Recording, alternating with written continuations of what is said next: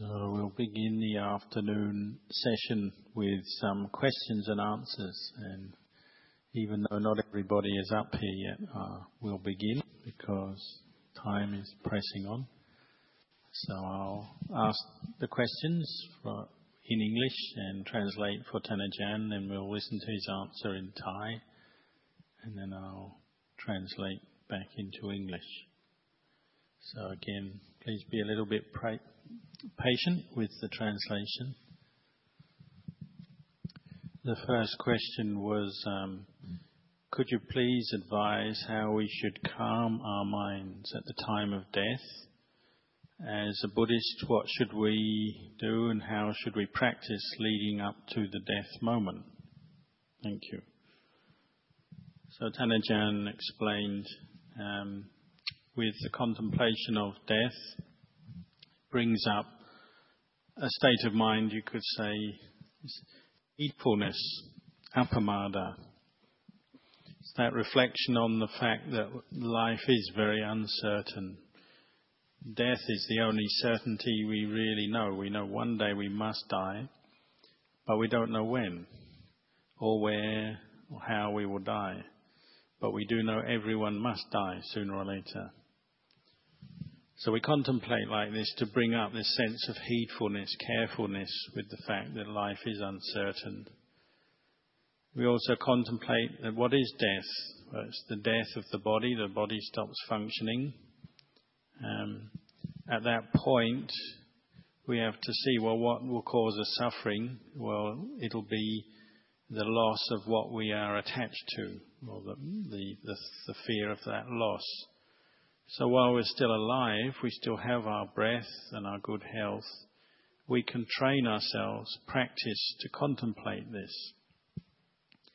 So our teacher Ajahn Chah taught us to develop this perception of the impermanence of life in our daily life, just to bring up that recollection, that contemplation. So, for instance, he would say, well, we have things around us like a cup. You have a cup. We call this item a cup, but really, look at it more deeply, then the cup is just made up of the four elements, the four physical elements of earth, air, fire, and water. They come together and we call it a cup.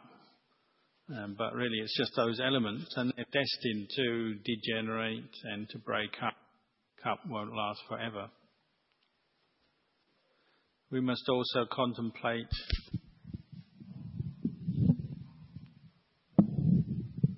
in a way maybe to reflect, well, what if I was to die today? How would I practice? What would I do to meet my death if it was coming today? And you might realize that I need to practice mindfulness. I need to recollect all the good practice that I've done in my life, the good things, the good states of mind, and bring that up right now. Particularly the meditation I've done, the meditation objects and techniques I've used and developed through my life. It would be a cause for you to turn to that if you are facing your death today. So we might have practiced recollecting the Buddha, Dhamma, Sangha, and the qualities of the Buddha, Dhamma, Sangha. We might remember, say, when you come into a hall like this, you bow to the Buddha statue. If you've done that many times through your life, you'll be able to remember what a Buddha statue looks like. The face of the Buddha, the serenity, the peace of the Buddha. And as you recollect that, bringing up mindfulness, you can make your mind peaceful at that time. Or you might just practice using the mantra Buddho, which means the awakened one, and just bring mindfulness to put attention on this word Buddho, Buddho, Buddho, and make the mind very peaceful. We have to think about it. When we die, we must give up everything. Give up our possessions, separate from the people we love and like, and so on. So for our mind to be peaceful at that point, we have to practice this first. This is what we learn when we practice meditation. we're helping to accept the fact that these things are impermanent and that we must separate from them. And if you were to say what causes a human being to be reborn in a good place, a Sukhati realm, a place, go to a destination that is happy, where they experience peace and happiness, it would happen because they've learnt to let go of their attachments so that they don't get bound up with sorrow and suffering at that moment when they leave this world, when they die. So we have to practice keeping our mind in a wholesome state. Now, back in Thailand, there was one man who I knew who helped build the monastery, build it up in the early days, build the buildings and so on, and then he would practice the Dhamma, practice keeping the precepts, listening to Dhamma. Later in life, he got cancer, very serious cancer. And at first, the illness was so strong, it depressed him. He went into a sort of great depression. His mind was very dark and in a sort of very negative state.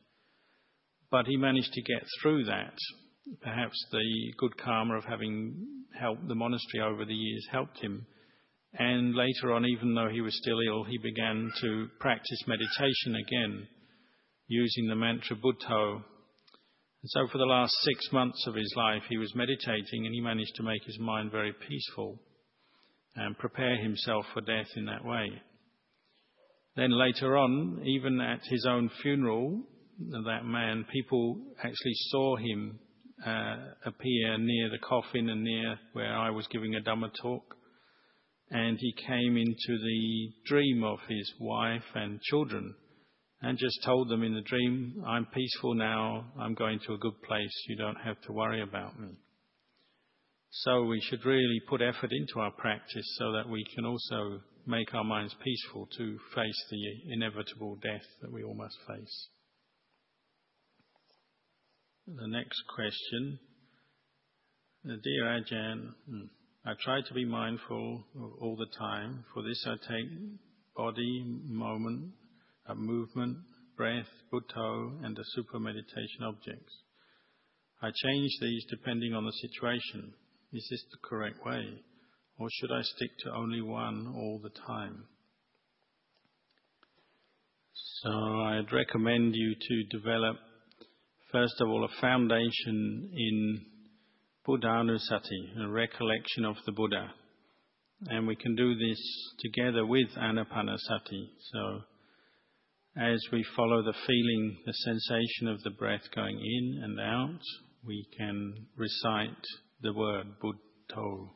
So as the breath goes in, Bud, as the breath goes out, To.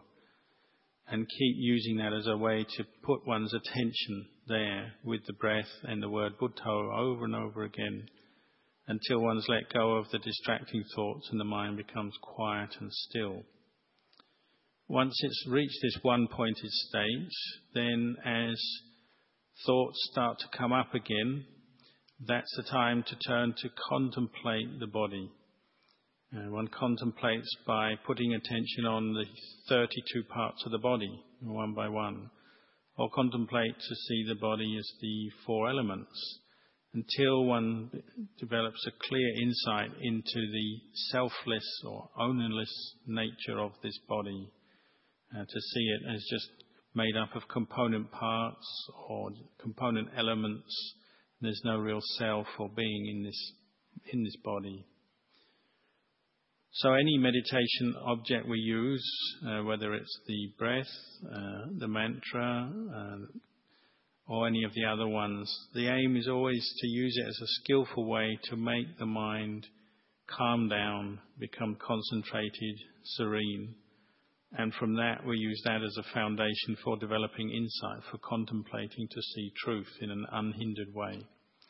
So whichever meditation object you use it well, do it a lot, meditate on that a lot. The next question is, what is sankhara? How is it a cause for rebirth? Sankhara means something that is conditioned, or a formation, or something that's fabricated. And there's different kinds of sankharas. There's mental sankharas, citta sankharas. So it's mental formations, states of mind, and so on. There's rupa sankhara, physical formations, such as a person or an animal, a tree, a mountain, and so on. These physical, material formations we can divide into those with consciousness, so that means beings, people, animals, and so on, or those without consciousness, so something like a tree or a chair or something like that. So a sankhara, it's a formation that arises through causes and conditions. It comes into being. When those causes and conditions change and finish or end, then that formation will also come to its end. It will disappear. Now, the Buddha taught that the mind, the citta, is conditioned by ignorance, contemplating, going back to the source of all the mental formations we experience. He said, all arises out of ignorance. Misunderstanding of truth, ignorance of truth leads to the beginning of this conditioning process. Ignorance gives rise or conditions the delusion of self, sense of self, belonging to self, through the arising ignorance conditions, craving, attachment, becoming, and from that we get birth, old age, sickness and death. We get the round of birth and death. If there is no ignorance, then no sankhara, no formations are created. If there's wholesome sankhara, if the conditioning is what we call wholesome or skillful, then we get mental states that become the foundation for a wholesome, or the cause for a wholesome rebirth. So wholesome mental conditioning, mental formations will lead to, say, rebirth at the time of death in a Deva realm, heaven realm, or Brahma realm. Unwholesome mental formations, unwholesome mental states, conditioning the mind, will lead to an unwholesome state of mind at death, lead to a birth in what we call a lower realm, a realm of suffering. If there's no conditioning, mental conditioning going on, we call this visankhara, meaning without sankhara, without conditioning. And this is a way of describing nibbana, the goal of Dhamma practice.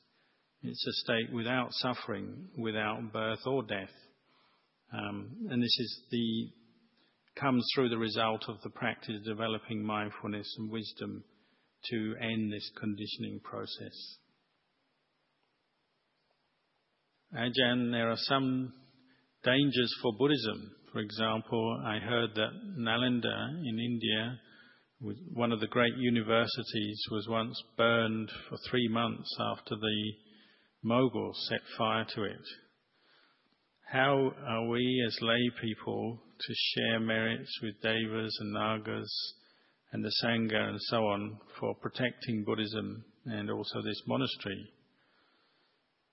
The second part, how do we pay gratitude to seen and unseen forces who are protecting Buddhism in a practical means on a daily basis?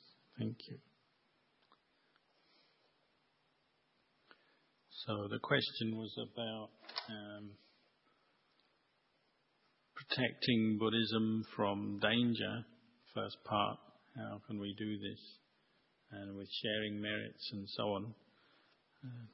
And Ajahn continued on from the previous question, just mentioning again that when we look at the human mind, mental formations, sankhara, there's two main kinds. There's the wholesome and the unwholesome. Of course, all sankharas, both physical and mental, are impermanent, changeable. So formations, say, built by human beings, so as in the questions, a great university like in Nalanda, in India in the old days, it's still a formation that is impermanent. It's built up and eventually it crumbles or is destroyed by invading forces.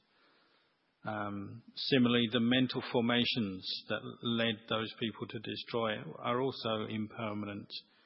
At one time, a group of people saw fit to destroy that university. Well, they had come under the sway of their own unwholesome mental formations arising in their mind, leading them through, say, anger and for other reasons to destroy something good. And sometimes anger as a destructive force is like that. It can destroy something very good.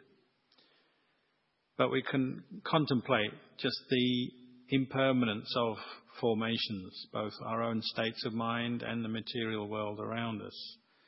And we can see that even though the material world might get changed and even destroyed sometimes, and just over time things pass away as well. Things break and crumble and degenerate.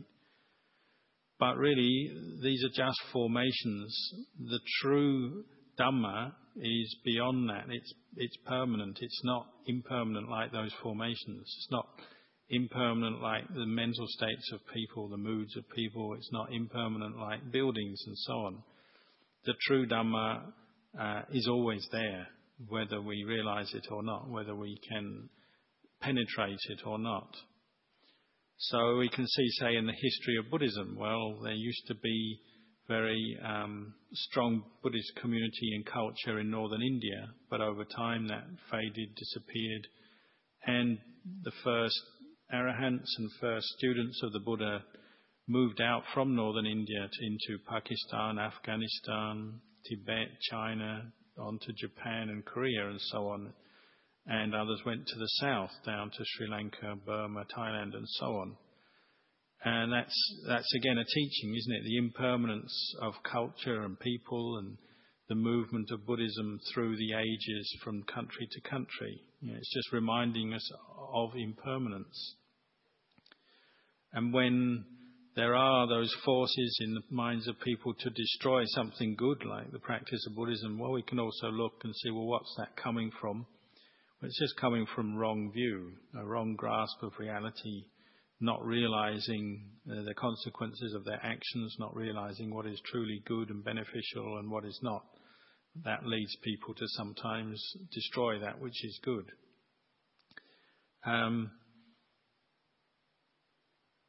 But, they haven't destroyed everything, have they? There still are Buddhist temples around. The teachings are still here, available for us to practice.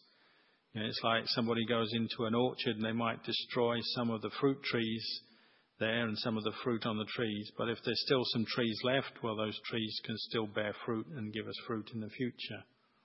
So this monastery here is still here for us to come and make use of and use as a place to practice and hear the teachings. As far as these beings in other realms that we invite to protect and guide us, well, we can do that through our own meditation. We can meditate developing the theme of metta, loving kindness, spread and directed towards all beings in all realms, so humans, animals and devas and brahmas and other beings.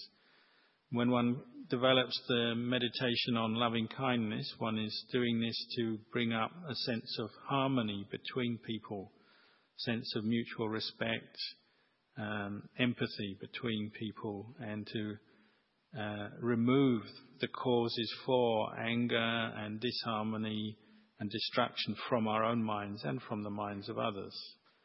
So we can develop this as a meditation. We can make the mind very concentrated on the practice of metta bhavana, metta meditation. It can also be developed through the use of our own intelligence, our wisdom and our skillful thinking. We can use our minds to do that which is good in life, to help support the religion, help to support and develop our own practice, help to protect and support other people who are practicing in different ways. I was in China a few weeks ago. One of the temples I went to visit there, one of the Buddhist sites, they had a very large statue of the Maitreya Buddha, the next Buddha to arise in the world, at the entrance to the temple, very large, prominent place. Then further away, behind the Maitreya Buddha was a statue of the Bodhisattva, one of the Bodhisattvas, a being dedicated to making merit, building Bharami to become a Buddha, but not yet a Buddha. And the Bodhisattva was holding in one hand a sword. And that sword, it's a symbol of the power in the mind of the Bodhisattva, and you could say in the mind of all people. It's just the recognition that sometimes we also have to protect that which is good. So the Bodhisattva is standing behind the Maitreya Buddha with the sword to protect the Buddha. And sometimes in life it is correct to use inappropriate way to use, say, strength and the forces of correct forces of law and order and so on to protect that which is good. So we have governments, police and army and those sort of things. They do play a role in just protecting society from any dangers and so on. The other part of the question about how to repay gratitude to those who have protected Buddhism and continue to do this, both the ones we know and the ones we're not aware of. Well, really, you repay your debt of gratitude to those who have protected Buddhism through your own good actions by practicing the Dhamma, making your own life part of the practice, dedicating yourself to the practice, to doing that which is good. We can recollect many, many people in history from the time of the Buddha down to today who have practiced the Buddhist teachings and tried to protect them in different ways, using their own abilities and skills to do this.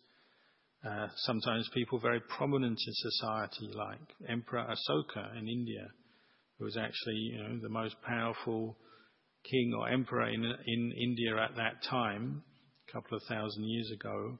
And once he saw the benefit of the Buddhist teachings, he really put a lot of effort into spreading them, setting up monasteries and using Buddhist principles in the way he ran the kingdom.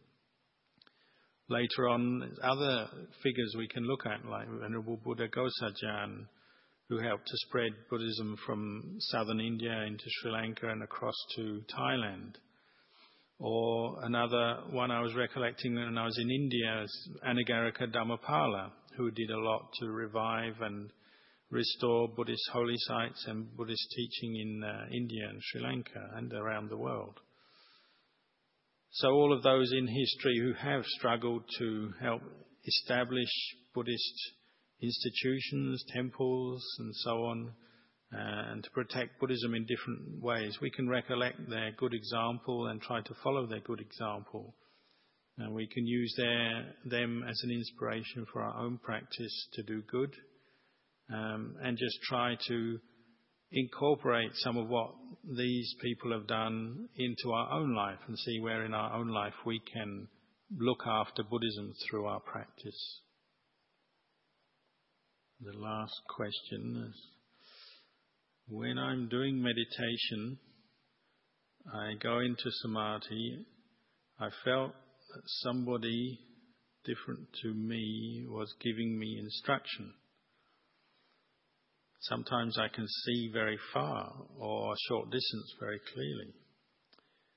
If this happens, what is the next step? Please explain.